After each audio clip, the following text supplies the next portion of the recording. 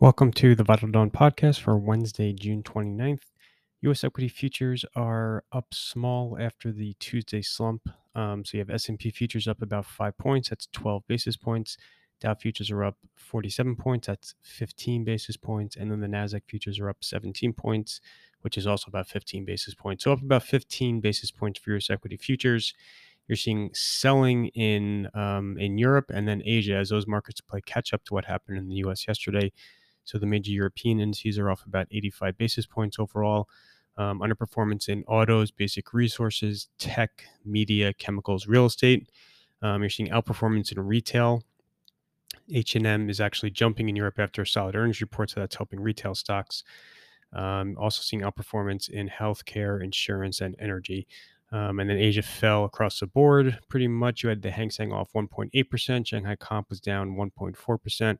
Nikkei was down about 90 basis points. So really not a lot to talk about as far as big incremental news since the U.S. closed yesterday, other than perhaps Eurozone inflation figures. So you had the Spanish CPI for June surged far beyond expectations. So that's an obvious negative. However, the German regional CPIs decelerated in June versus May. You're going to get the full German CPI in a couple of hours, but the CPIs from other regions decelerated. So they're still very elevated on an absolute basis, but the deceleration is, a mild, encouraging data point. You get the full Eurozone CPI on Friday. The deceleration is not nearly enough to forestall the ECB tightening that's going to come. That starts next month at the July meeting at 25 basis point hike. Eurozone QE ends in just a couple of days. So as of the end of June, QE will be shut off, and they're going to see about 150 basis points of ECB hikes over the course of the year.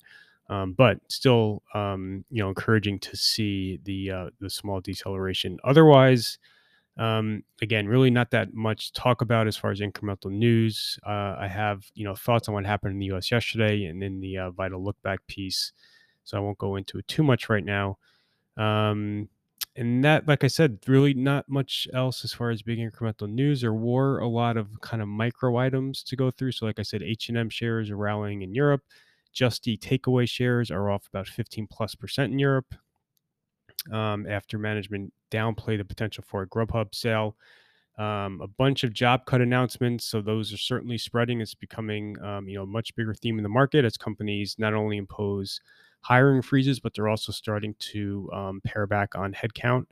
That's definitely going to feed into the economic numbers. You get the U.S. jobs report next Friday for June. You're probably not going to see a huge deceleration just yet, but you are seeing the tide turn in the economy in growth and then as well as inflation. Although for the July meeting, I don't think, we have two inflation numbers left for the July Fed meeting, the PCE tomorrow, and then you get to June CPI in a couple of weeks.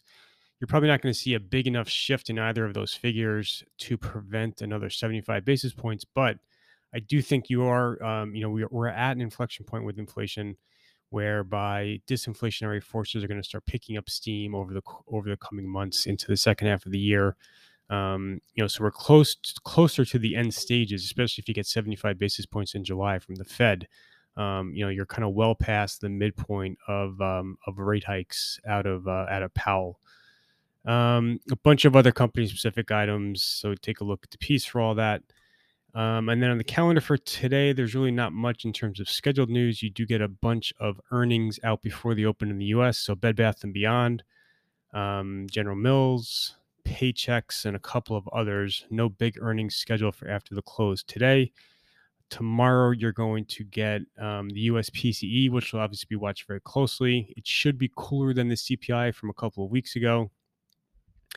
You're also going to get China MBS PMIs tomorrow morning. And then Micron earnings Thursday after the close will be watched very closely. Sentiment is very negative into that report. You have had a lot of negative sell side previews out. And then Friday morning, the big piece of news will be the Eurozone CPI. And that is everything for today, Wednesday, June 29th. Thank you for listening.